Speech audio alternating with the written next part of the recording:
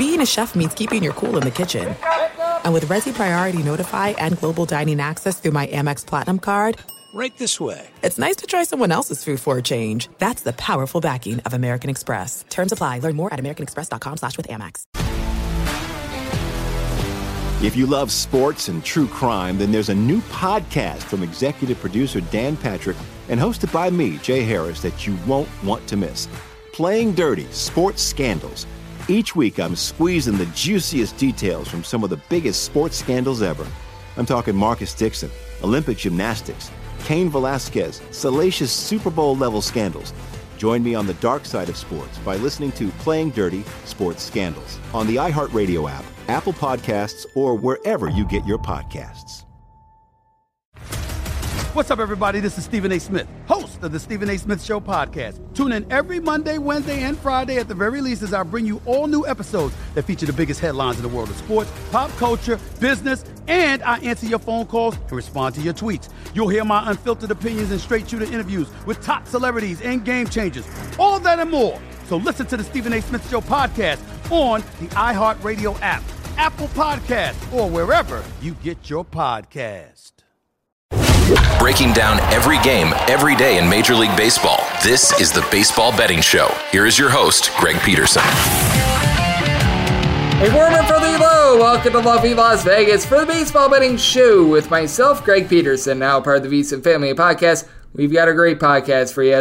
Joining me in segment number 2, Patrick Creighton. He does great work over at ESPN 97.5. That's out there in the lovely city of Houston. You can also catch him nationally from time to time over on SportsMap Radio as well. We're going to be chatting with him about the American League playoff race that we're going to see in the second half of the season. Certainly going to go a little AL West-centric, going to be going a little bit more Astros-centric, but we're going to be taking a look at the lay of the land with all these teams, which team he feels is least likely to be able to make the playoffs as well. And we're also going to be taking a look at some of the pitching issues that we have seen with the Houston Astros as well. So that's going to be happening in segment number 2. In the final segment, going to get you guys picks and analysis on every game on the betting board for this Baseball Monday as we touch them all. If you do have a question, comment, segment idea, what have you for this podcast, you do have one of two ways to be able to fire those in. First one is my Twitter timeline at @Junit_81/ my X timeline. They change that on me.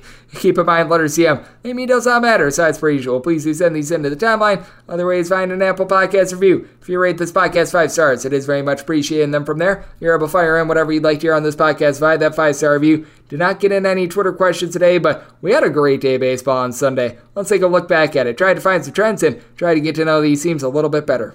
Games from yesterday is Greg buzzing about. Here is the rowdy recap. For those that rode with me on the DK Network, right, a pick of over 8.5 on Orioles versus Rays. And if you got in late, you got to push on the 9. But if you rode with it, you got there. 5-4 in 11 innings. The Orioles twice in this game, once in the 9th inning, once in the 10th inning. They were down to their final out and came up with a run to be able to extend the game. And then it was Cedric Mullins' sacrifice fly that drove in Adley Rutschman that won the game. For the Rays, they went 0-7 with men in scoring position as they were just completely reliant on the deep ball in this one, as Dean Kremer, he allowed a home run very early on to Brandon Lowe. He got loud with his 21st home run of the season. And then you would see Christian Bethancourt go deep off of Ore Lopez for home run number 10 of the campaign. And how about a home run number 1 for a young gun, Tristan Gray? He was able to go deep off of Ore Lopez as well. Not a great day for Lopez as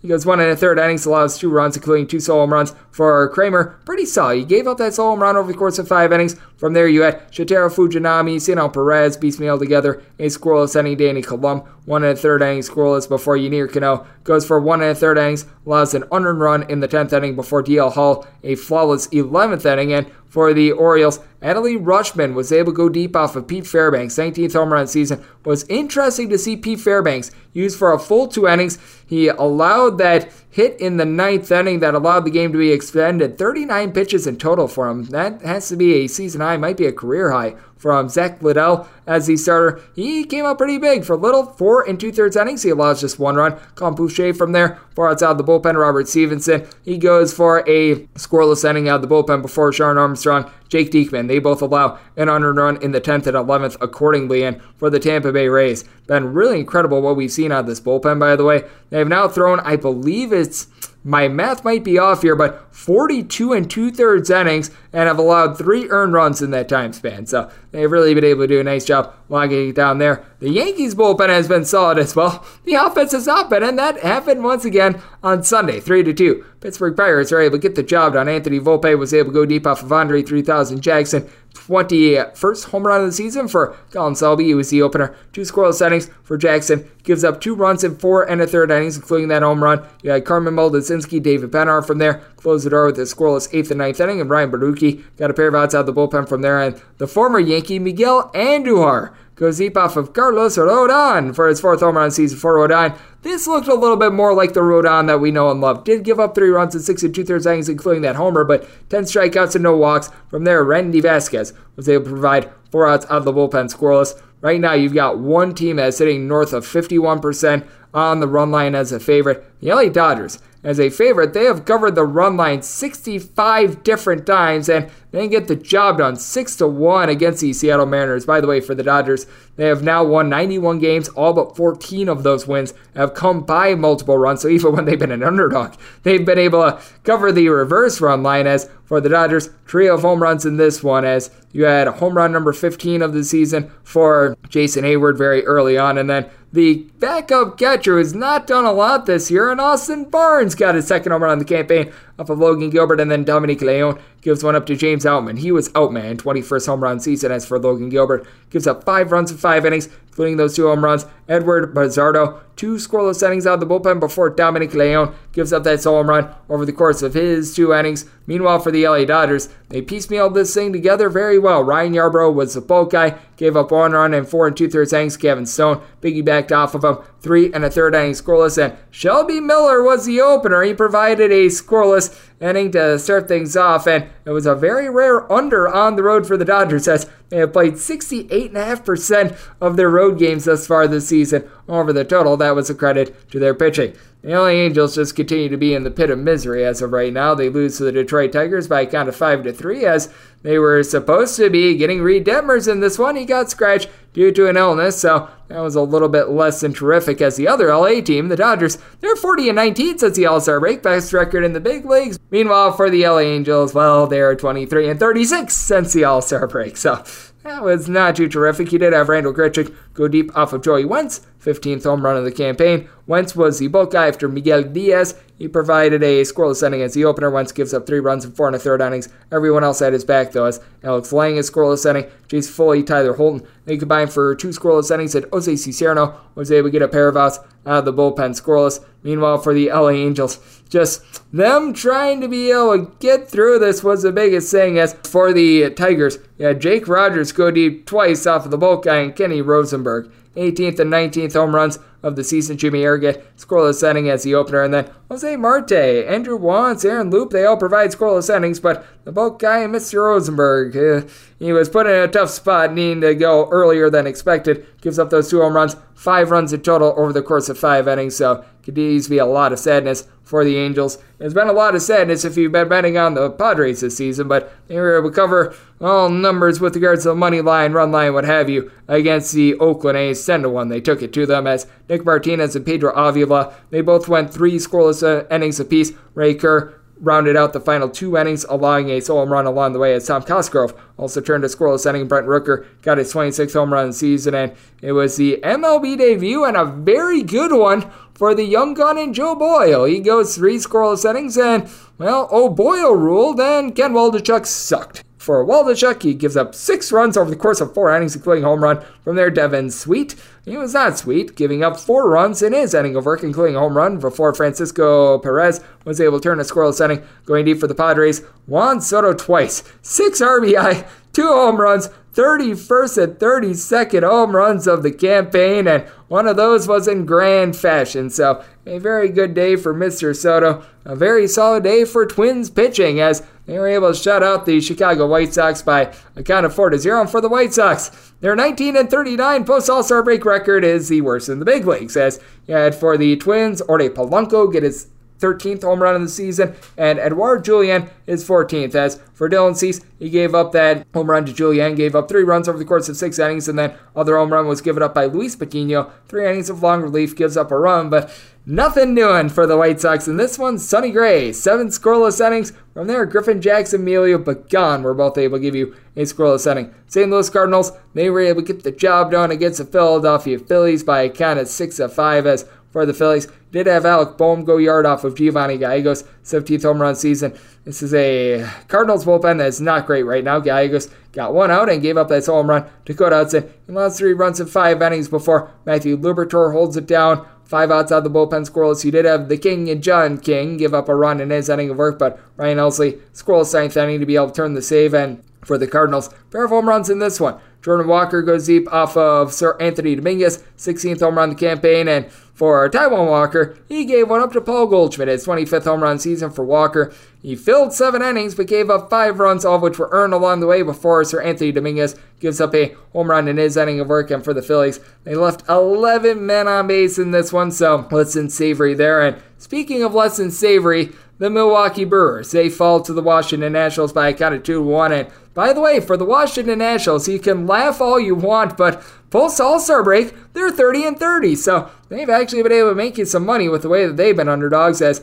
Luis Garcia gets his 8th home run of the season. That comes off of Brandon Woodruff, as this was a game that went to 11 innings, by the way. Woodruff gives up that home run in 6 innings. From there, the bullpen really did their part. This was not on the Brewers pitching. Obi Milner, Devin Williams both turn a scoreless inning. Bryce Wilson, Andrew Chafin, they both give you a combined scoreless inning. And then you had the 10th inning and the 11th inning, both pitched by Daigo Vieira. Hopefully I said that correctly. Gave up 1 unearned run in the 11th inning, and for the Brewers, they went 1 of 11 with men in scoring position, as Patrick Corbin, just 2 strikeouts in this one, but allows 1 run along the way. You had Robert Garcia turn 2 scoreless innings, Hunter Harvey turned 2 scoreless innings, and Kyle Finnegan was able to get a scoreless inning as well to be able to get the Nats to the window. By the way, if you've bet $100 on every single Patrick Corbin start thus far this season, coming into the day on Sunday, you're up right around about $700. The reconfigured math, this according to OddsShark, if you bet $100 on every Patrick Corbin start, you're up $1,011 this year. Only Dean Kramer, who we saw on Sunday, and Braxton Garrett have been more profitable starting pitchers this year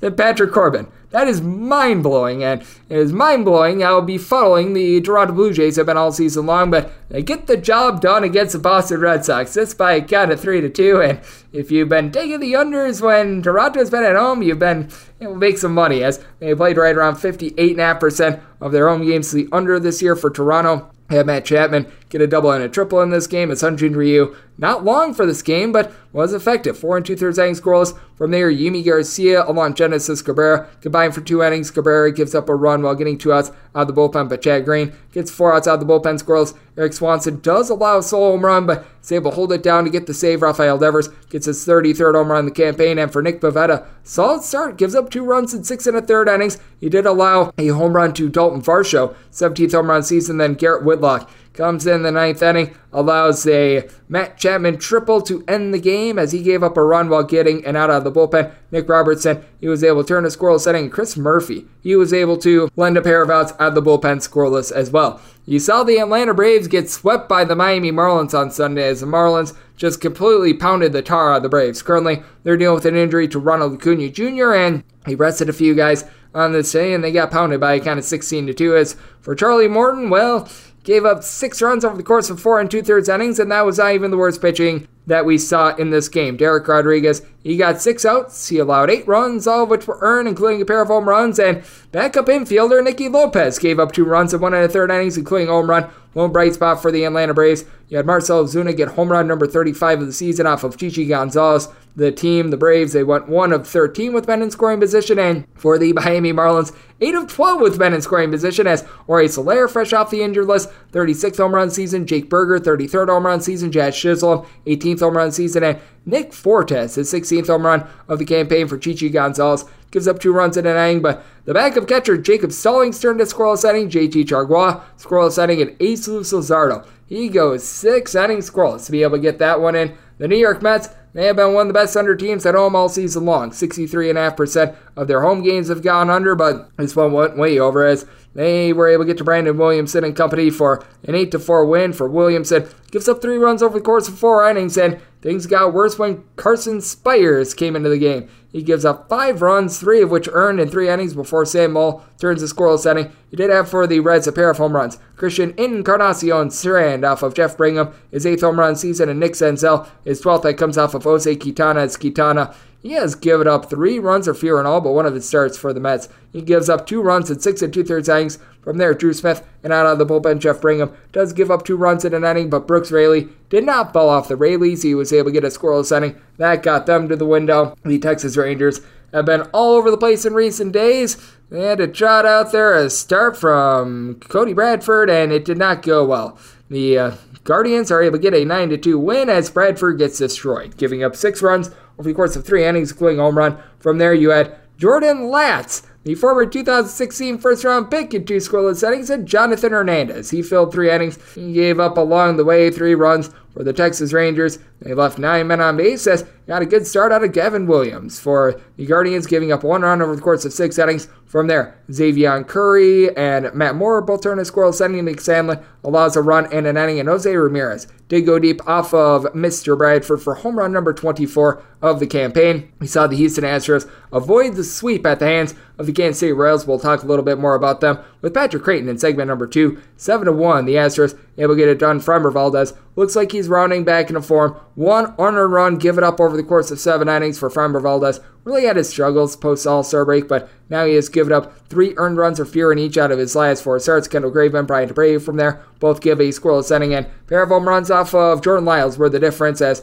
you had Yordan Alvarez get his 28th home run season and Jake Myers get his 10th home run season for Lyles. He filled 6 innings, giving up 4 runs, all of which were earned, including a pair of home runs. And for Jackson Coward, Tucker Davidson, Brad Keller, they'll give you a scoreless inning. But for Jordan Lyles, the team is now 5-24 in his starts this far this season. And I was mentioning how Patrick Corbin is so profitable for you. If you bet $100 on every Jordan Lyles start on the money line this year, you're down $1,540. So the next least profitable pitcher, Lucas Giolito, at minus $1,285 if you've placed $100 on the money line in every one of his starts. So it's been a less than a great season, to say the least, for him. And for the San Francisco Giants, it's been less than a great second half of the season for their offense, but they got it going in this one. They win against the Colorado Rockies by a count of 11-10, and you laid the Giants' run line. This is just brutal. They were up by a count of 9-0 in the 6th inning, and they somehow, someway don't cover the run line because gave up a whole bunch of runs in this one. They gave up, I believe it was a 5 spot in the 6th inning, and then a 4 spot in the 9th, but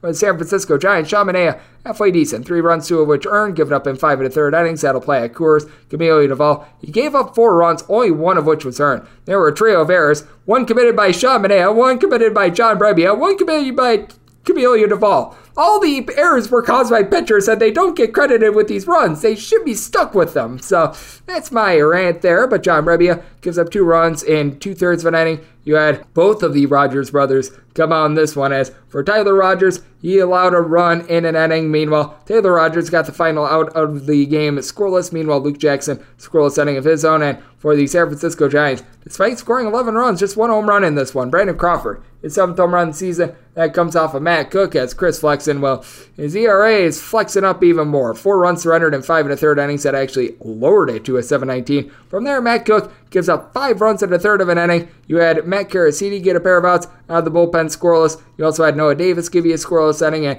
Evan Justice, he comes in, he allows 2 runs in 2/3 of an inning. Actually was 2 scoreless innings from Noah Davis. And then on Sunday Night Baseball, the Arizona Diamondbacks, they were able to get the job done against the Chicago Cubs by a count of 6-2, as this was not the start that they were looking for from Mr. Jordan Wicks. He allowed 3 runs in the 1st inning, settled down from there to fill 4 1/3 innings, giving up those 3 runs. And then from there, Jose Cuas, who's been quite good since he got to Chicago, he allowed a home run, 2 runs in total over the course of 1 1/3 innings, allowing a home run to Ketel Marte of the Marte Parte, 23rd home run of the campaign. From there, you did have Brad Boxberger get you 4 outs out of the bullpen, scoreless. You also got an out from Luke Little, and Daniel Palencia, he gives up a run in 2/3 of an inning. Meanwhile, for the Cubs, just not a lot doing on offense. 1 of 8 with men in scoring position, as this was a very solid showing from the bullpen. Ryan Nelson only fills 3 1/3 innings, gives up both runs in this game before you had Miguel Castro, Ryan Thompson, both lend a scoreless inning.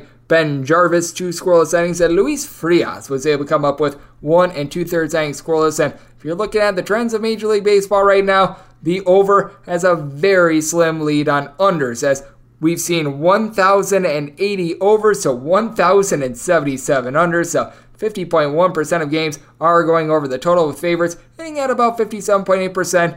1,287 wins for favorites, 942 losses. And if you're looking at the run line for these favorites, 326 in total have been unable to cover -1.5. Meanwhile, over the last 3 days, favorites have had a little bit of an issue. 232 and 181 straight up, hitting at just over 56%. Meanwhile, among these favorites, we have seen 55 in total not be able to cover the run line. The over in this time span hitting at 56%, 224 overs, 176 unders, and extra innings have really been costing a lot of unders, as we have seen 39 games have went to extra innings over the last 3 days go over the total. We really saw that this weekend, and over the last 7 days, just in the last 7 days, 12 games have went over in extra innings, as the over and the under are both 48 and 48 over the last 7 days, so things have been a little bit ironed out there, with favorites going 53 and 46, only about 54% of games going way of the favorite on the money line, and among these 53 favorites, only 34 have covered -1.5. So that's what we're seeing in Major League Baseball right now, and that's what we all got on Sunday. Now, let's take a look at what is a hot and heavy American League playoff picture, the AL West in general as well, with our man from the great city of Houston, Patrick Creighton. He does great work with the show Late Hits, which you're able to find 6 to 8 p.m. Central on ESPN 97.5 out there. Does some great work with Sports Fan Radio as well. And he joins me next right here on the Baseball Betting Show with myself, Greg Peterson, now a part of the VSiN Family Podcast.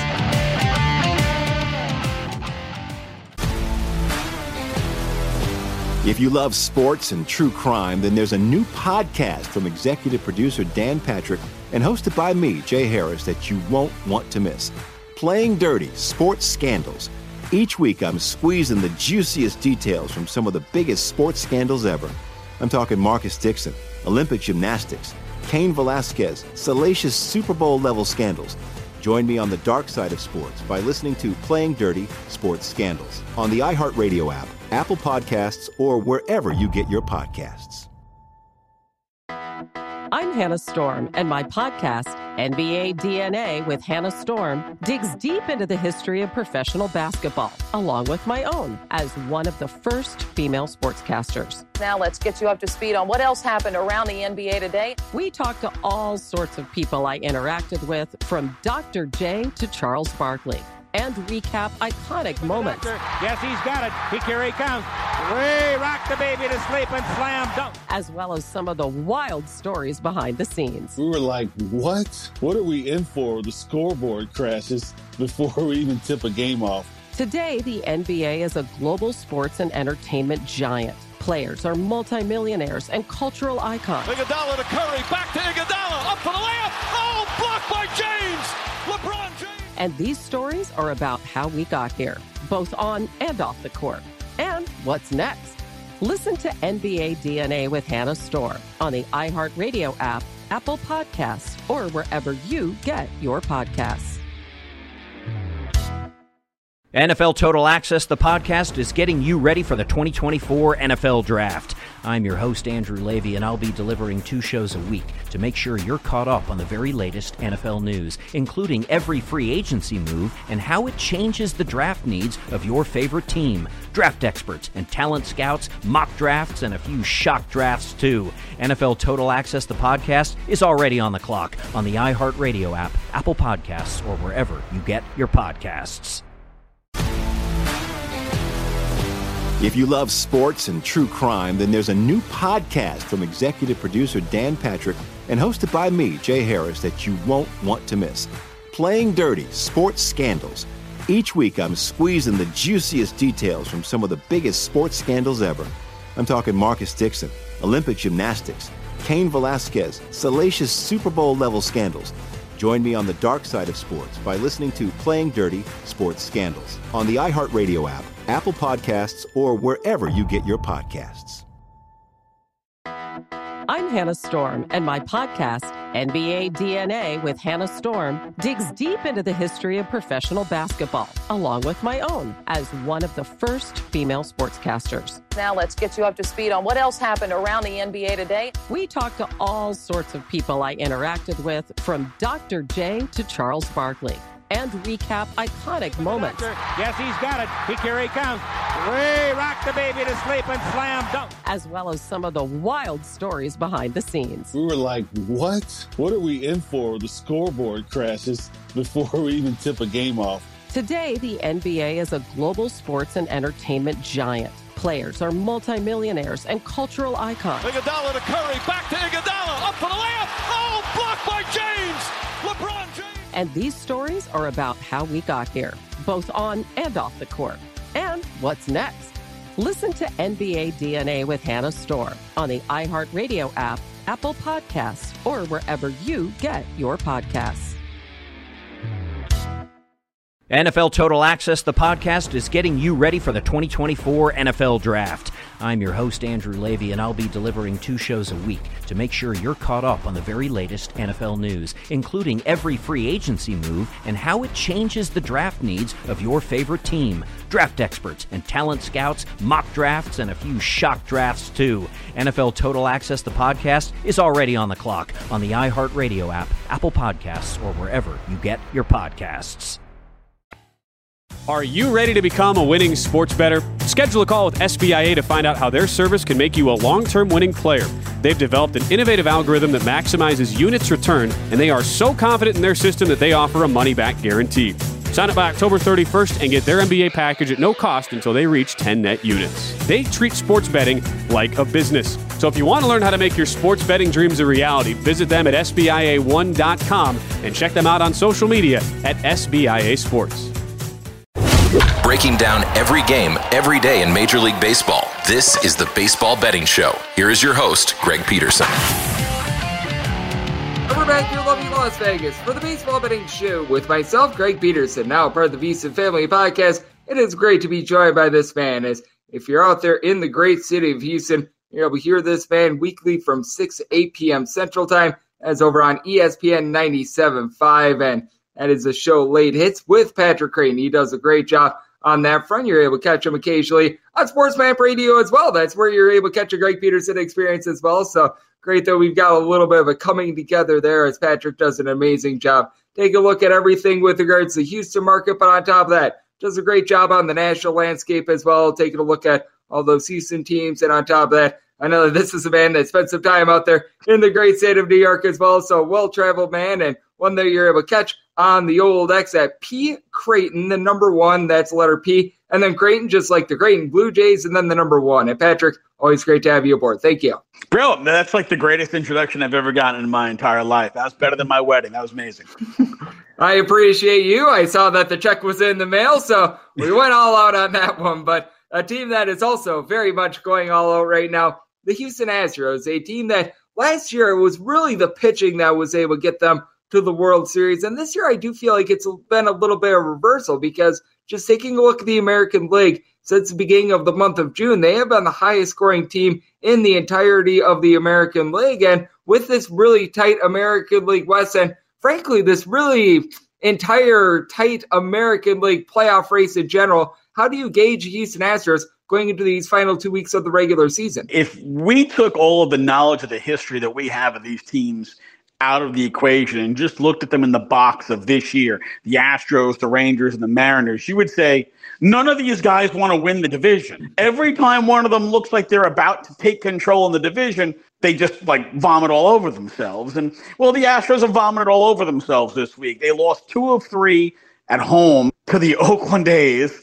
They lost 2 of 3 in Kansas City to the Royals, who are actually worse than the Oakland A's.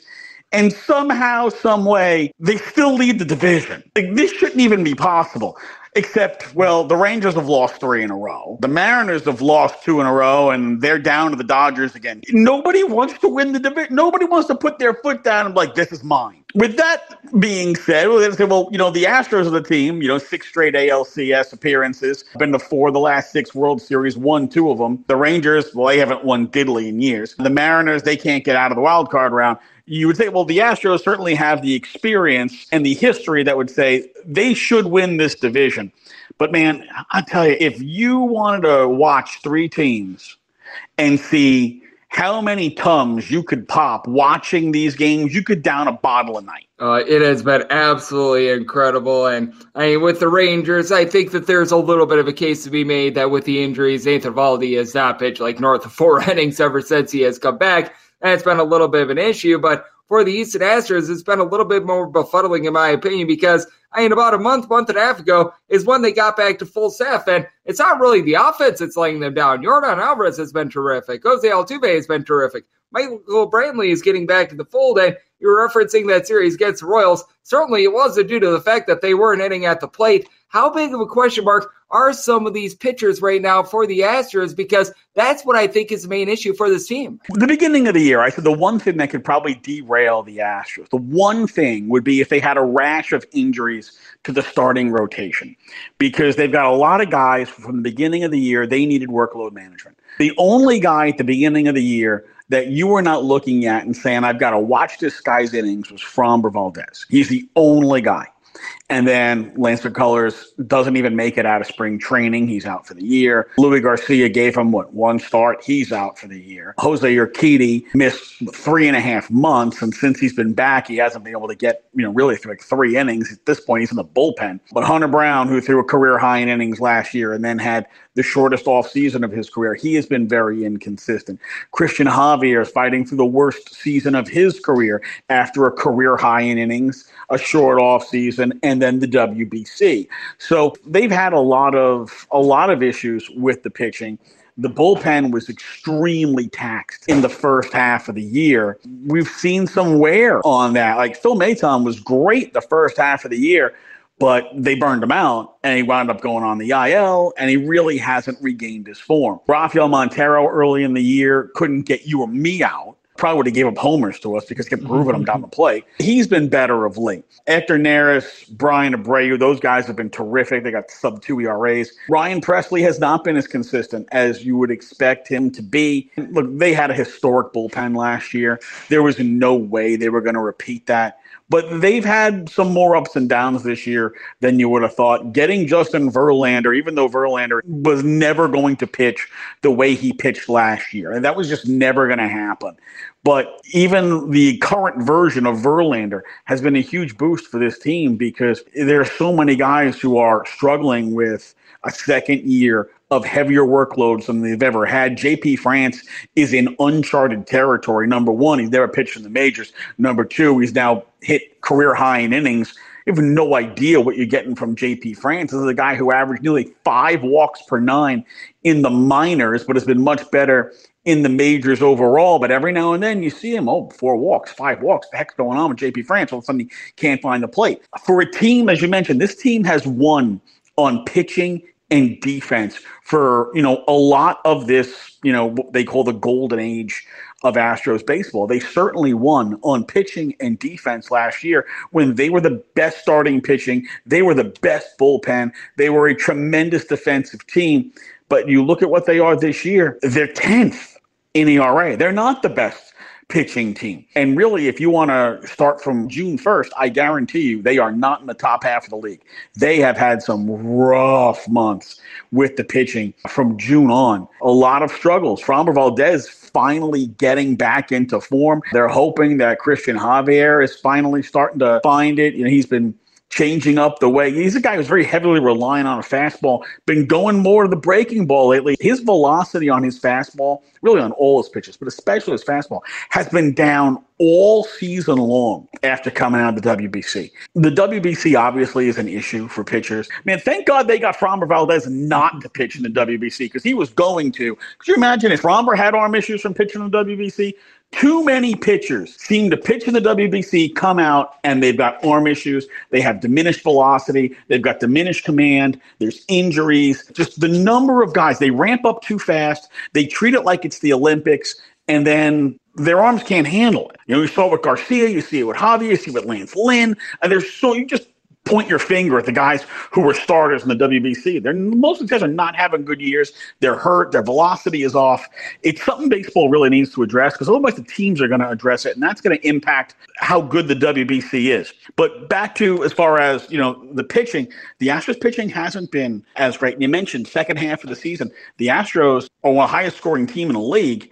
They went from 8th in the American League to 3rd in scoring because since the break, really since the return of Yordan Alvarez and Jose Altuve, and now with Michael Brantley back, their offense, for the most part, has been banging. And this is a team that wins with offense more than it does with pitching. They're trying to hold you down just enough that they can outscore you. I think you and I see that. I'm not so sure the manager sees that, though. Yeah, it has been really interesting to take a look on that front and just ask the Mets how badly they were hurt by the WBC as well. That wasn't necessarily due to arm fatigue or anything like that, just a little bit of fluke thing with Edwin Diaz. But that was certainly a derailer for them as well. As joining me on the show, we do have Patrick Green. Does great work over at ESPN 97.5 out there in Houston. And you were mentioning how big of a godsend Justin Verlander has been for the Astros. And ironically enough, we're doing this podcast, and Justin Verlander is going to be the man that is going to be on the mound on Monday against the Baltimore Orioles. And I'm not sure how you view this series for Houston, along with game one of this series, with the Astros being a slight favorite, about -140, -145 against the Orioles in that game number one. But I think that this is a pretty crucial series because after this, the Astros, they better take care of business against the Kansas City Royals, or else then we really have some issues. But I take a look at the stretch run for the Mariners and the Rangers, and the Mariners are going to have that one series against the Astros. But with the Mariners, they are going to be playing against the Texas Rangers for 6, if not 7 games towards the back half of the season. And I really look at that series and that just cluster of series between those two. And that's sort of a loser leave town 6-game cluster that they're going to be playing against each other. But I really think that if the Astros can make a statement here against the Orioles, take 2 of 3, that would put them in a nice driver's seat with regards to the division. I don't know what it is, but it seems like the Astros play seems to reflect their opponent. They play teams they should knock the snot out of, and it's like they forget to show up. Then they'll go face a team they're supposed to struggle with, a top team, and they show up and they look like the Astros again. That may play into effect here, and we might see the better version of the Houston Astros against the Orioles. The Orioles and the Rays now have both clinched already. The Astros getting very close to clinching a spot, but the Orioles, they get the Royals, and they get the Mariners before a couple with the D-backs. The Mariners and the Rangers have a home and home against each other, sandwiched around that series between the Astros and the Mariners. This Mariners stretch where they got to play the Rangers, the Astros, and the Rangers is absolutely brutal at the end of the year, but they control their own destiny as a result. If the Mariners can have a hot streak, they're probably going to knock the Rangers out and push themselves in. If they get a really hot streak, they could potentially overtake the Astros in the division. If the Astros handle, like I said, 2 or 3 against the Orioles, they've probably put enough distance behind themselves that if they don't get swept by the Mariners, that they're probably going to take the division. And the Mariners will have to, find a way to get through the wild card. If the Astros somehow show up against the Mariners, which they haven't done this year, the Astros have kicked the Rangers' tails, but the Mariners have owned them this year. In complete opposite to past years. If they wind up taking 2 of 3 from the Mariners are going to be scuffling because now it's on the line for them. This last week, week and a half here, this is going to be must-watch TV baseball in the AL West because 3 teams are all bundled up together and they're going to play each other. This series for the Astros and the Orioles, like I said, this is an important series for them. If they can handle their business against the Orioles, they will probably have enough of a cushion to squeeze through in the division. I do think that is going to be so crucial. Just do a solid job in this series against the Orioles. Being able to perhaps take 2 of 3 from the Seattle Mariners should be able to give the Astros the upper hand. But as we've been alluding to, that is much easier said than done for all 3 of these teams when it comes to the division. And I'm not sure how you view things right now, Patrick, but with regards to that AL West, it is very much a 3-team tango. But I do think that the Seattle Mariners, certainly because, for one, they're going to be playing against the Astros, at 2, they're more healthy. They are the biggest threat to the Astros right now. I'm not sure if you'd agree/disagree, but if I'm looking at a team from the AL West among those 3 that might miss the playoffs, I just look at the Rangers right now with the way that they've been dealing with all those injuries, with Josh Young, Adolis Garcia, along with Max Scherzer being out of the fold. I just don't think that they have the horses to be able to finish. I think that they have these injuries happening to them at the wrong time this year. And when it comes to the Mariners and the Astros, I think we should be seeing both in the playoffs, just a matter of which team wins the division. You know, Greg, I give a lot of credit to Bruce Bochy because the Rangers were left for dead after the Astros absolutely beat them from pillar to post in their own building. I mean, that was just brutal destruction of the Rangers by the Astros at Arlington a week ago. Then they lost Max Scherzer, and you're like, all right, the Rangers are done. They've got nothing. They go up to Toronto and they kick the Blue Jays' ass. It's like, well, where did that come from? Oh, then they came back and here they are getting smoked. It is very difficult in this division. And as far to your point as, the Mariners being the biggest threat to the Astros, the Mariners aren't just the biggest threat to the Astros in the division. They're the biggest threat to the Astros in the American League. The Astros match up well with the Rays. They match up well with the Twins. They've smashed the Rangers. They've matched up pretty well with the Orioles. Their biggest weakness is A, their starting rotation, but B, earlier in the season, the Astros got to their bullpen, which not a lot of teams have gotten to. The Astros have gotten to that bullpen. The Mariners are the best pitching team in baseball this year, and they have given the Astros lineup fits. Now, I haven't necessarily gotten to face the current iteration of it, but still, they have given the Astros the most problems when it comes to what they can do pitching-wise, bullpen-wise with their rotation. The Mariners are probably the team, if you ask me, who's the one team in the American League that could knock the Astros out of the postseason from the AL? It's the Mariners. Even though the Astros swept the Mariners last year, every single one of those games was like white-knuckle, edge of your seat. Every one of them was super tight. The Astros are fortunate enough they took all three of those games with late-inning heroics each time. But this Mariners team, they pitch great. They seem to have the Astros numbered this year. They are the most dangerous team to the Astros as far as getting through the American League from any division. I do think that if they square off in the postseason, I think that we'd be looking at another great series, even though the Astros took that series. I mean, if the Mariners don't put Robbie Ray in to face Yordan Alvarez, which who could have seen that blowing up at their face? Yeah, that might have been a little bit different as well. But with regards to the American League, because you just alluded to the Mariners being the biggest threat to the Astros, as Patrick Creighton, who does great work over at ESPN 97.5, has joined me on the Baseball Betting Show. I do think that it is very much a wide open American League. Now, we could see anything happen in both leagues. I mean, how many times haven't we seen the Dodgers have the best record in the National League get swept out of the postseason and are not making it to the World Series? We have seen that time and time again, but I really think the intrigue is out there in the American League because in the National League, I feel like the Braves are that clear one, the Dodgers are that clear two, and then everyone else is fighting for three. Meanwhile, in the American League, you were bringing up the Rays, the Orioles, the Astros, the Mariners. It just feels like all these teams are tightly knit together, and it becomes a matchup-by-matchup situation because I do feel like all these teams have their strengths, they have their weaknesses, and I do think that it could be anyone's American League this year. You have to be impressed with what the Orioles have done, how big a jump they've made this year. That's kind of why I'm not fully sold on the Orioles. They've made such a jump this year. The Rays are another team like the Astros, like the Rangers, who have had tons of injuries they've had to deal with. Yet there they are still technically 2 games back of the Orioles in the AL East. The Rays are a very formidable team. Whether the Rangers or the Mariners or the Blue Jays, whichever 2 teams of those 3 make it in, those teams are dangerous. The Rangers, despite the fact that their bullpen is the ultimate crapshoot, their lineup, they can mash anybody. They're going to get Josh Young back soon. They've really been missing him. They're going to get him back soon. They hope they're going to get Adolis Garcia back, but I don't know if that's really going to happen. But just getting Young back would be a huge boost for them. They mash. The Mariners don't score that much. Man, it's tough to score on them. The Blue Jays are a really intriguing team to me because sometimes you look at them and you're like, all right, there's so much power in this lineup. You can't keep them in the yard. You can't beat them. And they've pitched a lot better then I think people realize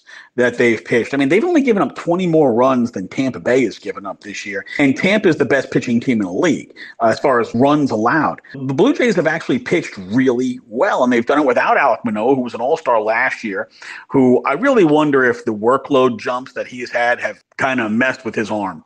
Because he's a young guy who went from like 17 innings pitched to like 112 to 194. I mean, those are obscene jumps. That's like franchise malpractice to have a guy 24, 25 years old making those kind of jumps year over year over year and thinking his arm's not going to fall off. So not surprised that Manoah is having issues. There is definitely some organizational finger pointing that needs to be done of who thought this was a good idea. You see what the Astros are dealing with as far as guys making jumps year over year. With younger pitchers, that is something to worry about, their arm fatigue. People sometimes think having a fatigued arm means, oh, you skip a start and you're fine.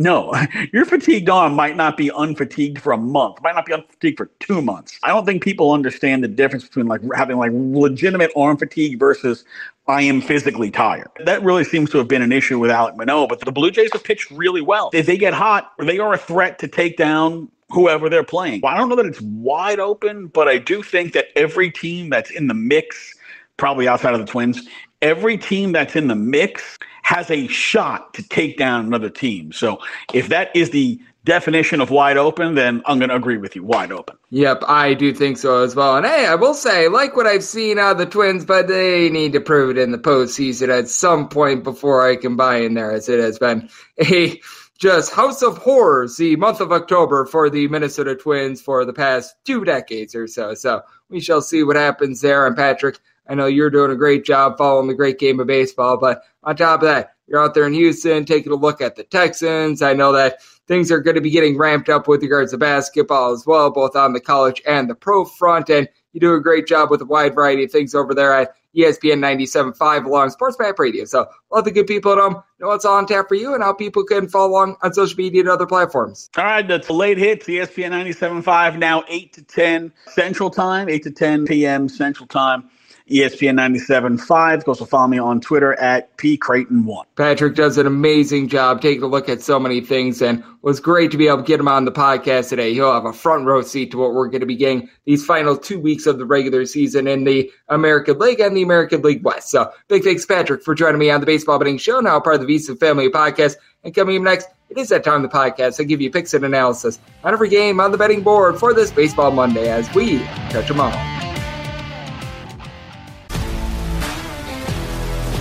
If you love sports and true crime, then there's a new podcast from executive producer Dan Patrick and hosted by me, Jay Harris, that you won't want to miss. Playing Dirty: Sports Scandals. Each week, I'm squeezing the juiciest details from some of the biggest sports scandals ever. I'm talking Marcus Dixon, Olympic gymnastics, Cain Velasquez, salacious Super Bowl-level scandals. Join me on the dark side of sports by listening to Playing Dirty: Sports Scandals on the iHeartRadio app, Apple Podcasts, or wherever you get your podcasts. I'm Hannah Storm, and my podcast, NBA DNA with Hannah Storm, digs deep into the history of professional basketball, along with my own, as one of the first female sportscasters. Now let's get you up to speed on what else happened around the NBA today. We talked to all sorts of people I interacted with, from Dr. J to Charles Barkley, and recap iconic moments. Yes, he's got it. Here he comes.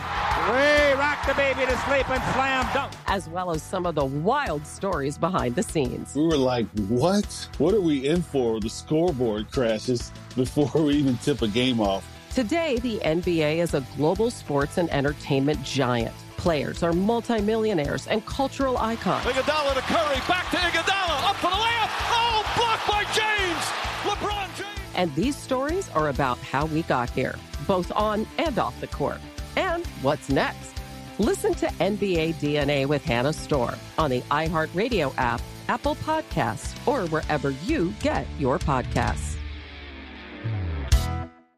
NFL Total Access, the podcast, is getting you ready for the 2024 NFL Draft. I'm your host, Andrew Levy, and I'll be delivering 2 shows a week to make sure you're caught up on the very latest NFL news, including every free agency move and how it changes the draft needs of your favorite team. Draft experts and talent scouts, mock drafts, and a few shock drafts, too. NFL Total Access, the podcast, is already on the clock on the iHeartRadio app, Apple Podcasts, or wherever you get your podcasts.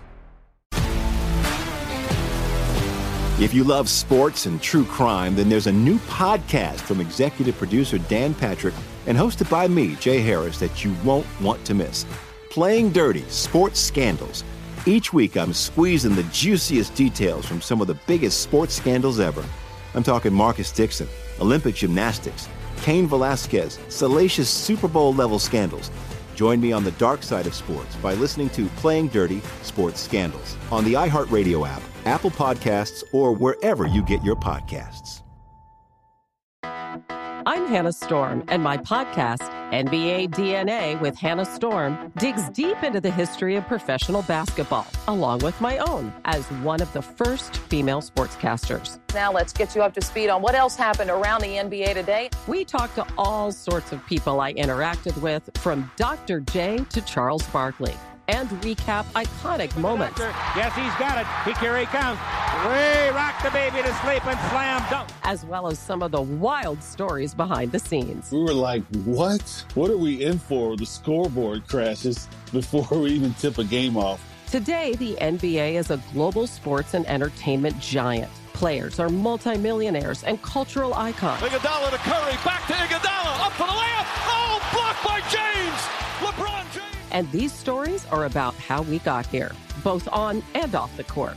And what's next? Listen to NBA DNA with Hannah Storm on the iHeartRadio app, Apple Podcasts, or wherever you get your podcasts. NFL Total Access, the podcast, is getting you ready for the 2024 NFL Draft. I'm your host, Andrew Levy, and I'll be delivering 2 shows a week to make sure you're caught up on the very latest NFL news, including every free agency move and how it changes the draft needs of your favorite team. Draft experts and talent scouts, mock drafts, and a few shock drafts, too. NFL Total Access, the podcast, is already on the clock on the iHeartRadio app, Apple Podcasts, or wherever you get your podcasts. If you love sports and true crime, then there's a new podcast from executive producer Dan Patrick and hosted by me, Jay Harris, that you won't want to miss. Playing Dirty: Sports Scandals. Each week, I'm squeezing the juiciest details from some of the biggest sports scandals ever. I'm talking Marcus Dixon, Olympic gymnastics, Cain Velasquez, salacious Super Bowl-level scandals. Join me on the dark side of sports by listening to Playing Dirty: Sports Scandals on the iHeartRadio app, Apple Podcasts, or wherever you get your podcasts. I'm Hannah Storm, and my podcast, NBA DNA with Hannah Storm, digs deep into the history of professional basketball, along with my own, as one of the first female sportscasters. Now let's get you up to speed on what else happened around the NBA today. We talk to all sorts of people I interacted with, from Dr. J to Charles Barkley, and recap iconic moments. Yes, he's got it. Here he comes. Way rock the baby to sleep and slam dunk. As well as some of the wild stories behind the scenes. We were like, what? What are we in for? The scoreboard crashes before we even tip a game off. Today, the NBA is a global sports and entertainment giant. Players are multimillionaires and cultural icons. Iguodala to Curry, back to Iguodala, up for the layup. Oh, blocked by James. LeBron James. And these stories are about how we got here, both on and off the court. And what's next? Listen to NBA DNA with Hannah Storm on the iHeartRadio app, Apple Podcasts, or wherever you get your podcasts. NFL Total Access, the podcast, is getting you ready for the 2024 NFL Draft. I'm your host, Andrew Levy, and I'll be delivering 2 shows a week to make sure you're caught up on the very latest NFL news, including every free agency move and how it changes the draft needs of your favorite team. Draft experts and talent scouts, mock drafts, and a few shock drafts, too. NFL Total Access, the podcast, is already on the clock on the iHeartRadio app, Apple Podcasts, or wherever you get your podcasts. Breaking down every game, every day in Major League Baseball, this is the Baseball Betting Show. Here is your host, Greg Peterson. And we're back here in lovely Las Vegas for the Baseball Betting Show with myself, Greg Peterson, now part of the VSiN Family Podcast. It is always great to be joined by Patrick Creighton. He does excellent work out there in the great city of Houston, covering all the teams that are over there in the local area. I know that he does a great job with his show on 97.5 ESPN in Houston called Late Hits. So covers a little bit of everything from the Houston Texans to the Astros, and every single time he joins this podcast, lends tremendous insight. So big thanks to Patrick for joining me in the last segment. Now it is that time of the podcast. I give you picks and analysis on every game on the betting board for this Baseball Monday as we touch them all. If a game is listed on the betting board, Greg has a side and a total on it, so it is time to touch them all. Do note that as per usual, any changes that are made to these plays will be listed up on my Twitter feed at unit_81. We are going to be going in Las Vegas rotation order. This is where we go with the National League games first, then the American League games, any Interleague games. Those are going to be at the bottom. That'll keep things all nice, neat, clean, and easy. So, without further ado, let's dive in on this first game. It is 9:51, 9:52 on the betting board. The New York Mets hit the road. They're facing off against the Miami Marlins as Edward Cabrera goes for Miami, and Jose Butto is on the bump for the Metropolitans. Total on this game is 8.5. Unders between -110 to a -115. The over is anywhere between -105 to a -110 with Miami. They're between -155 to -165 favorites, and we're between +136 and +145 is your number on the Metropolitans. And I did need at least a +140 to be able to take a shot on the Mets, and we haven't been able to get there. I just can't trust in Edward Cabrera, and I do think that the Miami Marlins got a little bit overvalued here because of what they were able to do over the weekend. And you give them credit where credit is due. It's not easy to be able to sweep the Braves, but very clear that the Atlanta Braves, without Ronald Acuna Jr., with having some questionable pitching out there, they were trying to rest some guys during that series. And for Edward Cabrera, the reason why I can't trust him, it's this stat. 6.3 walks per 9 innings. He does a good job of being able to get strikeouts. 11 strikeouts per 9 innings. That's pretty solid, but yeah, this is a little bit of a rough situation here. And with the Miami Marlins, they've been about a league average bullpen all season long. The David Robertson acquisition from, ironically enough, the New York Mets has not really panned out for them.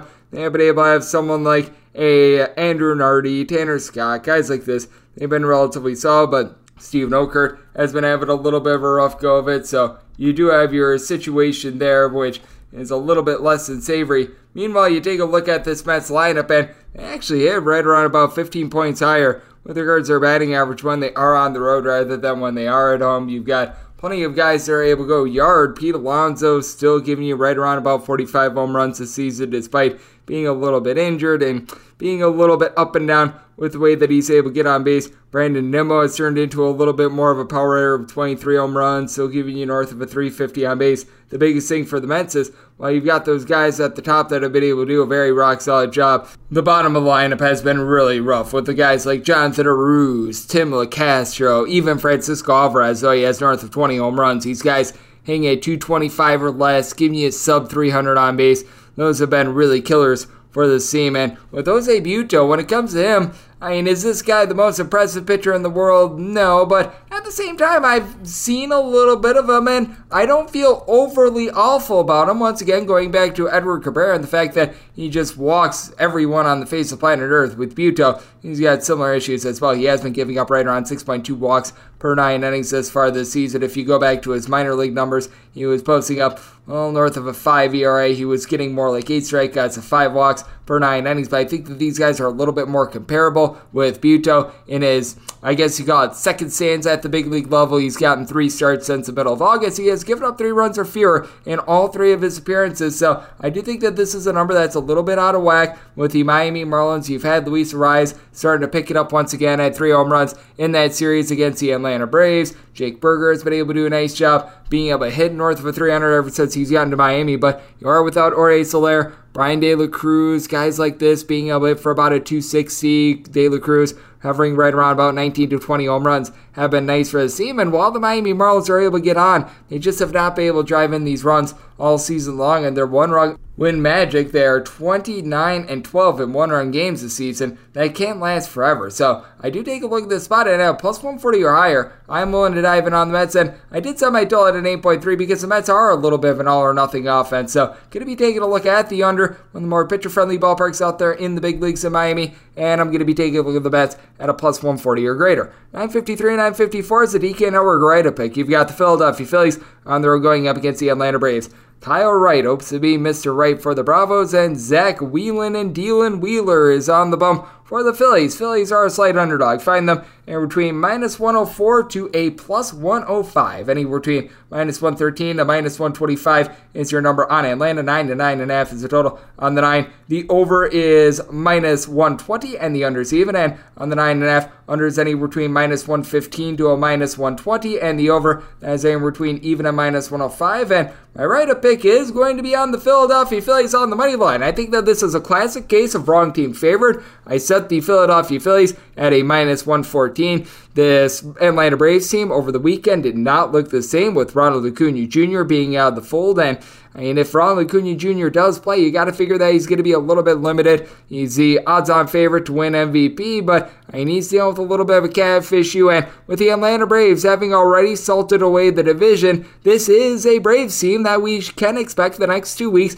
They're going to be getting these guys a little bit of rest. We certainly saw that on Sunday. And on Sunday, well, it's a little bit more of a getaway day as well. And even with that, you still have Matt Olson, Marcell Ozuna, Austin Riley, along with Ozzie Albies. I'll give you at least 30 home runs as far as the season. So by no means is it like some cupcake lineup or anything like that. Heck, Eddie Rosario is like a platoon outfielder. Has 20 plus home runs. He's been hanging north for 260. So, you're still dealing with all those Atlanta Braves guys. But at the same time, I do think that there is a clear pitching advantage for the Philadelphia Phillies, with Zach Wheeler coming off of a very rough start against this same Atlanta Braves team. He allowed 6 runs. The Braves won that game by a count of 7-6. But if you do take a look at Zach Wheeler and the advanced numbers, it indicates that he should be in for a lot of positivity here in the back half of the season into the postseason. 3.70 ERA, but he's getting 10.1 strikeouts to about 1.8 walks per 9 innings, 1 home run surrendered per 9 innings, 317 fielding independent,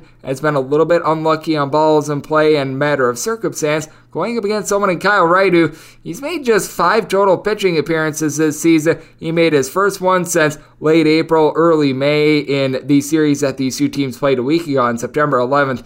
He was the victim of a 7-5 loss as he gave up 6 runs in 3 innings. He's got a fielding independent more around at 4.50, but 7.48 ERA. He's been giving up 5 walks per 9 innings. Just has not looked sharp all season long. He's been dealing with a plethora of injuries, and with the Philadelphia Phillies as well, they're going to be able to match what the Atlanta Braves are able to do in the bullpen. Overall for the season, the Atlanta Braves have been really the number 1/number 2 team in the National League with regards to bullpen ERA. The Brewers have actually really risen up with that regard, but if you take a look since the beginning of the month of August, you do have an Atlanta Braves team that ranks 9th in the big leagues with regards to bullpen ERA. The Phillies are 5th. With Jose Alvarado back in full, that provides someone that's able to give you a sub-3 ERA. Gotten great value out of Jeff Hoffman thus far this season. Matt Strahm, they're able to give you sub 350 ERA. Craig Kimbrell sometimes can have his ups and downs, but all in all has been solid. And for the Atlanta Braves, certainly the likes of Rossio Iglesias, Kirby Yates giving you a sub 3.5 ERA have been solid. Michael Tonkin has been a little bit all over the place, but for the Braves, you got to figure that attrition might be getting to this bullpen as well. They've had their starter go 5 innings or fewer in 5 out of the last 6 games as well. And since August 2nd, the Philadelphia Phillies lead the league in terms of home runs per game. The Atlanta Braves are a very close second, and Braves are number 1 in that time span with regards to runs per game in the National League. The Phillies are number 2, but been very impressed by what this Phillies lineup has been able to do. Trey Turner entering into that series against the St. Louis Cardinals. He had 11 home runs over the course of 15 games. Ever since that random standing ovation a month ago, he has been one of the best players in all of baseball. You've got Kyle Schwarber, who's been able to pound out 43-plus home runs this season. He just continues to do it. Nick Castellanos, he's approaching 100 RBI. He's been able to give you 20-plus home runs. He's hitting for about a 275. Bryson Stott, Alec Bohm, Bryce Harper, I'll give you between about a 285 to about a 295 average, Bohm down to about a 280, but all in all, these guys are doing a solid job. And for Bryce Harper, through the first 58 games of the season, he had just 3 home runs this season. He has got 14 home runs over the course of his last 57. So he's really been able to pick it up on that front. I think that this is a very clear pitching mismatch between Wheeler and Wright. I'm going to be willing to ride it with this one. Hopefully we could extend the streak. So DK Network Ride-A pick, that is going to be on the Philadelphia Phillies on the money line. I think that this is a classic case of wrong team favored. And when it comes to this total, I set mine at a 9.2. I do think that Wheeler is still going to give up a few runs in this spot. The only 9 that I'm seeing is at DraftKings. I'm out here in lovely Las Vegas. I don't have access to that. I have access to only 9.5. So at the current 9.5, looking at the under and looking with the Ride-A pick at the Phillies on the money line. 955, 956 on the betting board. The Milwaukee Brewers are on the road facing off against the St. Louis Cardinals. Adam Wainwright is on the bump for St. Louis. Freddie Peralta is on the bump for the Brewers. And the Brewers are between minus 162 to minus 170 favorites, anywhere between plus 140 and plus 152 is your number on St. Louis. 8.5 to 9 is the total on the 8.5. Over is minus 120. The unders even on the 9. The over and the under are both at minus 110. Did set my total at 9.3. Going to be taking a look at the over. Certainly I'm not looking at the over due to Freddie Peralta. Freddie Peralta has had a really nice second half of the season because, there was a time that I was really fading Freddie Peralta.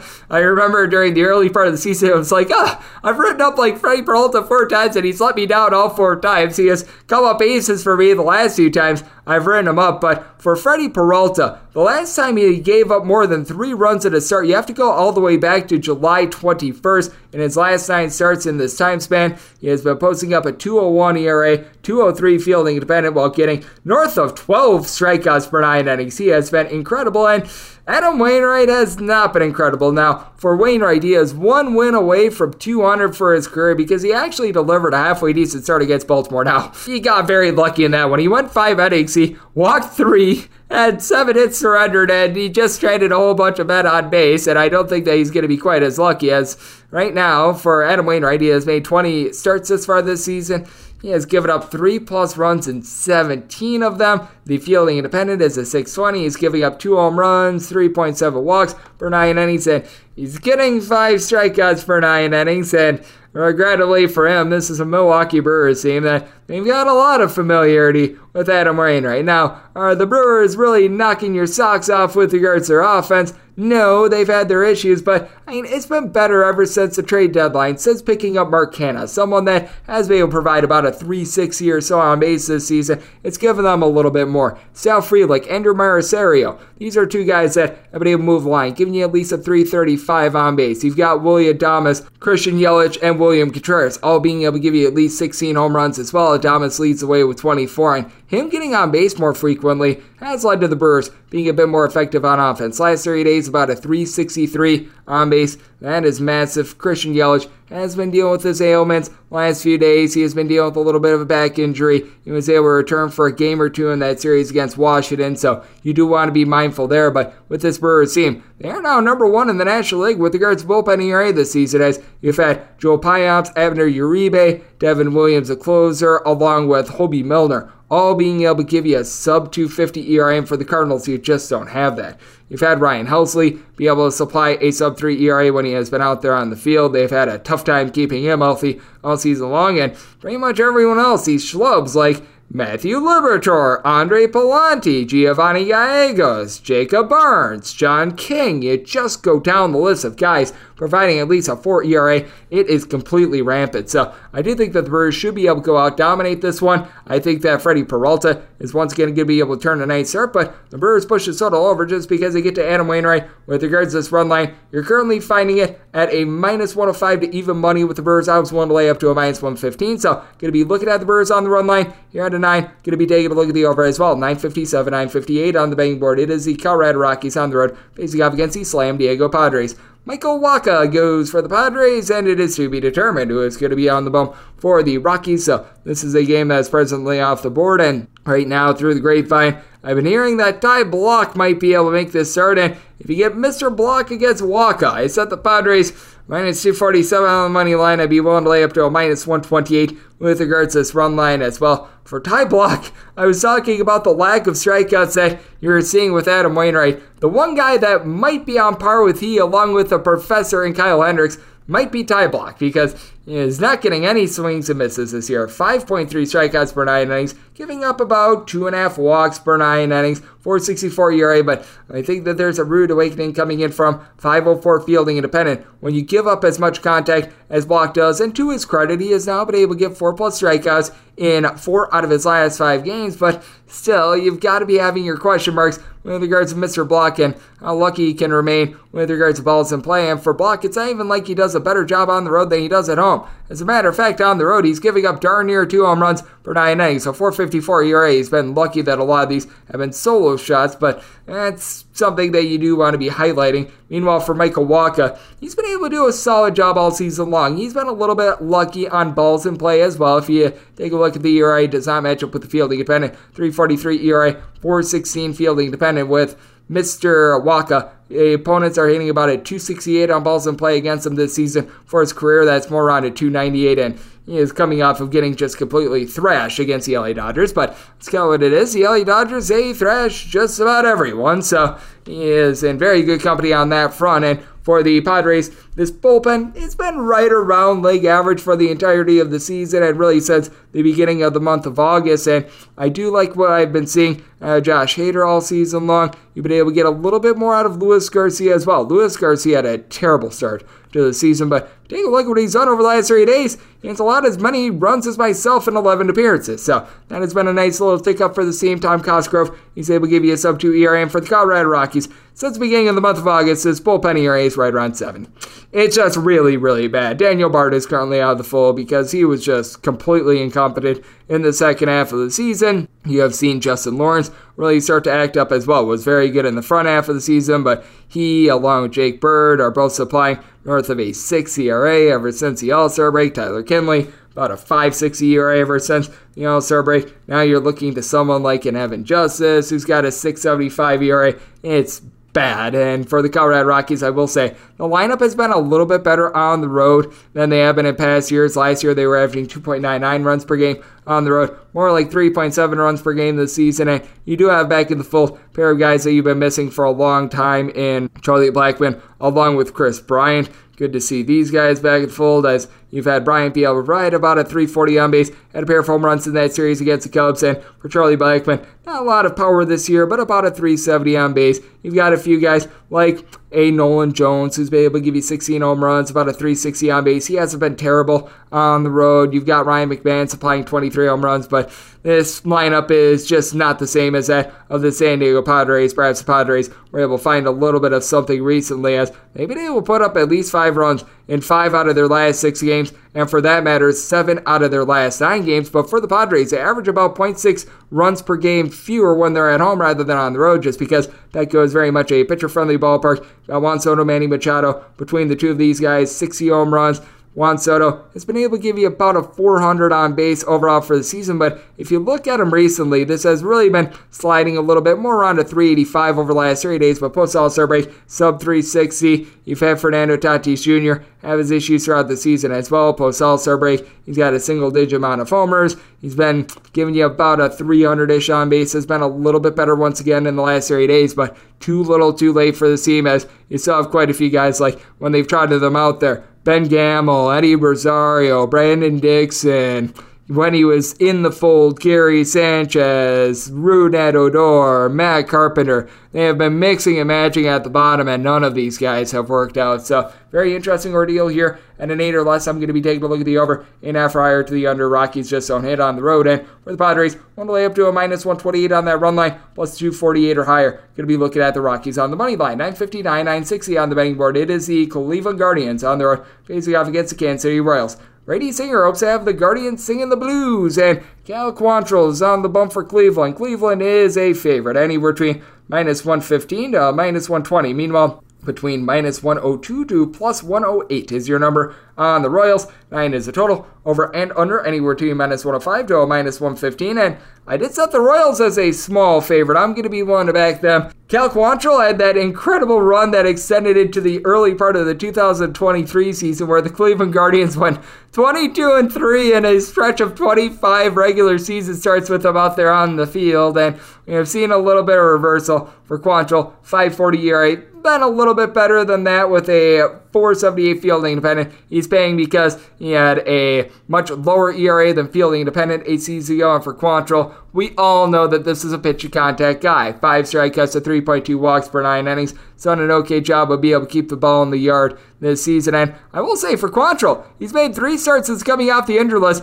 a combined 3 runs surrendered in 18 innings against the Giants, the Angels, and the Rays. Now the Angels are a little bit of a dead team, but I mean, he's on a nice little run. I do think that we're going to be seeing that come back to earth a little bit. 10 strikeouts in those 18 innings, by the way, so clearly not getting a lot of swings and misses. Meanwhile, for Brady Singer, this has just been a snake-bitten pitcher all season long. It feels like Murphy's Law has hit him. It's hit the Kansas City Royals. Has been just a poop log of a team all season long. As for Brady Singer, 4+ runs surrendered in each out of his last 4 starts. He's got a 5.51 ERA compared to a 4.26 fielding independent. He's only getting about 7.5 strikeouts per 9 innings, but 2.8 walks per 9 innings, allowing 1 home run per 9 innings. He has really been giving up the ding-dongs recently. 6 home runs surrendered over the course of his last 4 starts, but Brady Singer traditionally has always pitched quite a bit better when he has been at home rather than when he has been on the road. That has been the case this year. 4.35 home ERA, 7.18 ERA on the road, despite the fact that the home runs per 9 rate, it's like 1.2 on the road, 1.1 at home, so not a big difference there. And for the Royals, they still do have guys that are giving you a relatively solid performance at the plate. Now, they were really hot post-All-Star break with regards to bats. They have cooled down considerably since then, but saw Bobby Witt Jr. post-All-Star break is hitting about a 300 overall for the season. He's supplied 29 home runs. And Salvador Perez, it's about 250, 21 home runs. You could use more out of a lot of the middling bats, I think is the best way of putting it. The likes of Nick Pratto, Matt Beattie, Kyle Isabel, throw in there Drew Waters, MJ Melendez, Michael Massey, Darian Blanco. These guys are all hitting between about a 225 to 235. Really, other than Beattie, you don't have anyone with above a 315 on base as the Royals. They're a bottom 3 team in the big leagues with regards to walks drawn on a per at-bat basis. And when you bet the Royals, you always roll the dice with regards to this bullpen. The bullpen has been really, really bad. You don't have a single, consistent bullpen piece that has been able to provide a sub 450 ERA. Colin Snyder has been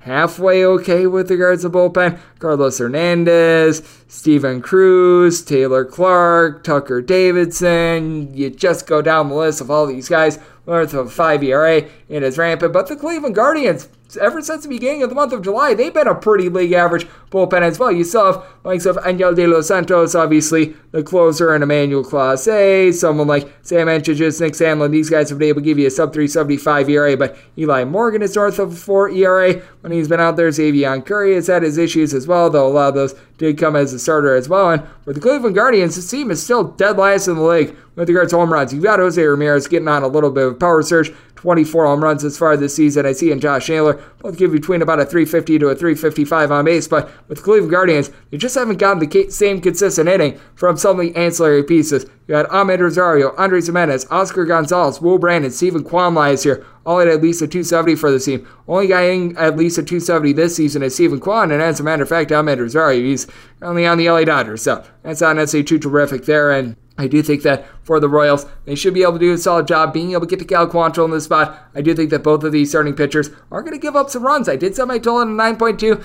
Recognize that the Guardians have had a tough time with power, but I'm going to be taking a look at the over in this ordeal with a little bit of a dip we've seen with regards to the performance of the Guardians bullpen. And with the Royals, I feel like they should be the favorite, taking them on the money line. 961, 962 on the betting board. The Texas Rangers play host to the Boston Red Sox. Cutter Crawford goes for the Sox, and Jordan Montgomery is on the bump for Texas. Texas is back to being a favorite. Minus 155 to minus 162 is your number on them. And between plus 135 to plus 145 is your number on the Red Sox. In F is the total. Under is minus 115, and the over is minus 105. And I think that this is a golden opportunity for the Red Sox to play spoiler, and I like them in this spot. I set them at a minus 142 with the Rangers, so need at least a plus 142 to take a shot on the Red Sox. We are starting to see some of those plus 145s pop up, so I'm going to be willing to back them on the money line. And with Cutter Crawford, it's very strange to look at his home and road splits. A 6.10 home ERA for Kutter Crawford, a 2.69 ERA on the road. His home runs per 9 aren't necessarily completely different. I mean,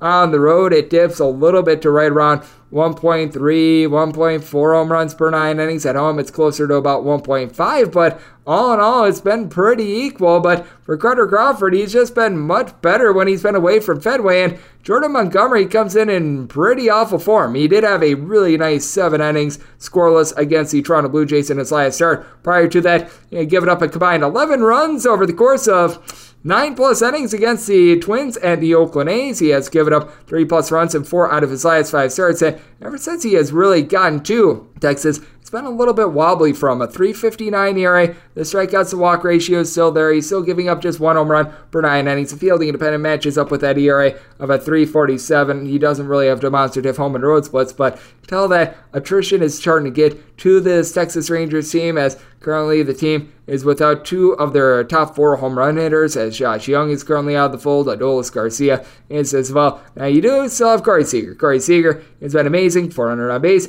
He's giving you a home run every about 13.5 at bats, and you still have quite a few guys that they have been able to supply those 14+ home runs while being able to hit north of a 270 for the team, like Mitch Garver. You throw in there Nathaniel Lowe, Ezekiel Duran, Marcus Semien. These guys have been very solid, but now they are having to mix and match a little bit more with regards to the lineup. They've been looking to one of their young gun outfielders, and Evan Carter has been able to do a relatively solid job. But with the Rangers, you always have to have your fear with this bullpen, as you've got so many guys that you just cannot trust them whatsoever. We saw that on display on Sunday, as Chris Stratton has actually been halfway okay in the bullpen, about a 3.63 ERA. You've got Jose Leclerc supplying a sub-3.5 ERA. Aroldis Chapman is all over the place, but all in all, he can give you some good innings. But Brock Burke is up to north of a 4 ERA. Jonathan Hernandez, rough to be able to trust in him. You've got Jake Latz, who was like the first-round pick in the 2016 draft that they're kicking the tires on it for the Boston Red Sox. They've been a pedestrian bullpen themselves, but you do have the likes of a Josh Winkowski, obviously the closer, and Kenley Jansen,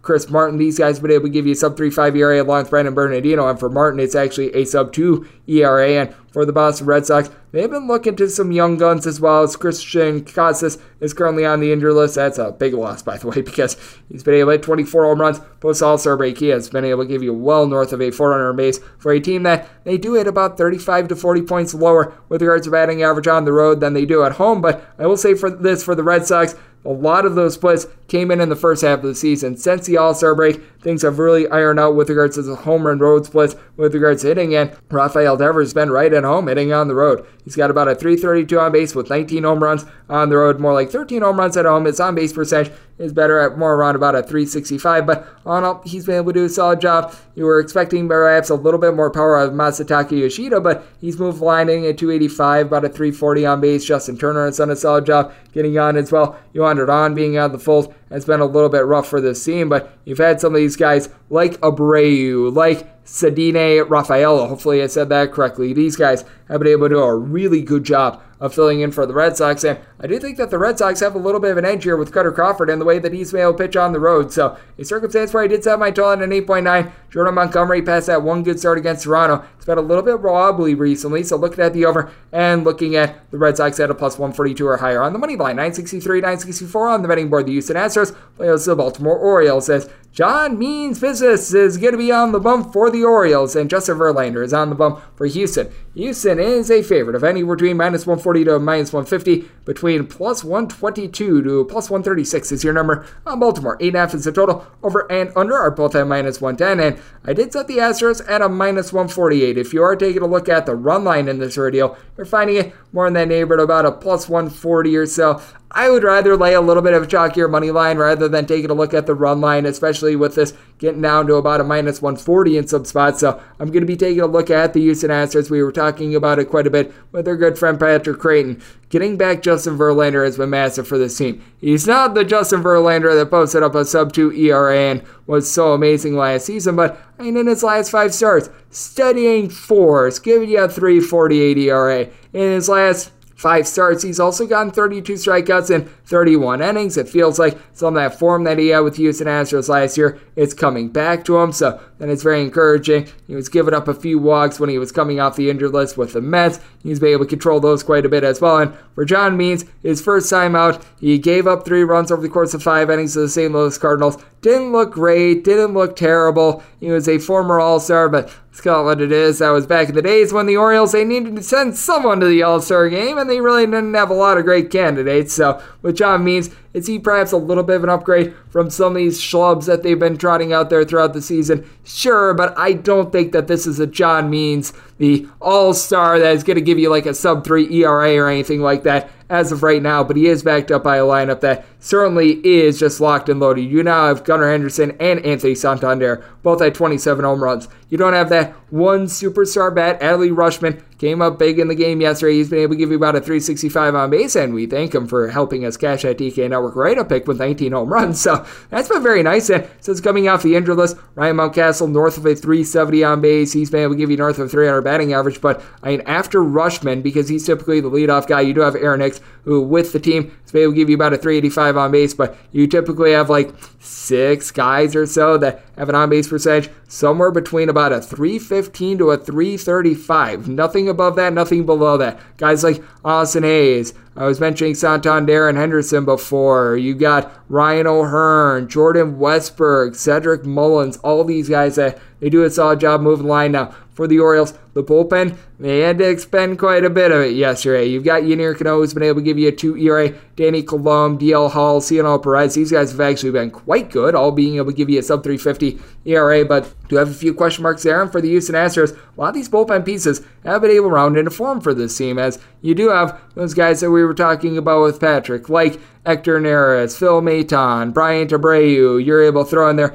Kendall Graveman, who they picked up at the trade deadline. All these guys have been able to give you 3.45 ERA or better. And with the Astros, you just have a little bit more firepower with this team because they are the number 1 team in the American League with regards to runs per game since the beginning of the month of June. Yordan Alvarez, Kyle Tucker, both between 27 and 28 home runs apiece. Both of these guys giving you at least a 369 on base. Alex Bregman has been able to surge as well. Alex Bregman just always struggles in the beginning part of the year, and he always finds his form this time of year. 437 on base over the last 3 days. Hasn't necessarily pounded out a bunch of homers, but he's done a good job moving the line. You've been able to get Chas McCormick on as well. Now you're getting Michael Brantley back in the fold as well. Yanier Diaz north of 20 home runs. So I do take a look at the Astros. I think that they back up Justin Verlander quite well. Baltimore has been a team that's been averaging right around about 5.4 or so runs per game on the road. They have been very solid with their offense, and I also do think that John Means not necessarily in the form that you want him to be, so I did set my total at 9.2. Going to be taking a look at the over, and with the Houston Astros, one to lay up to a minus 148 on that money line. 965, 966 on the betting board. It is the Seattle Mariners on the road facing off against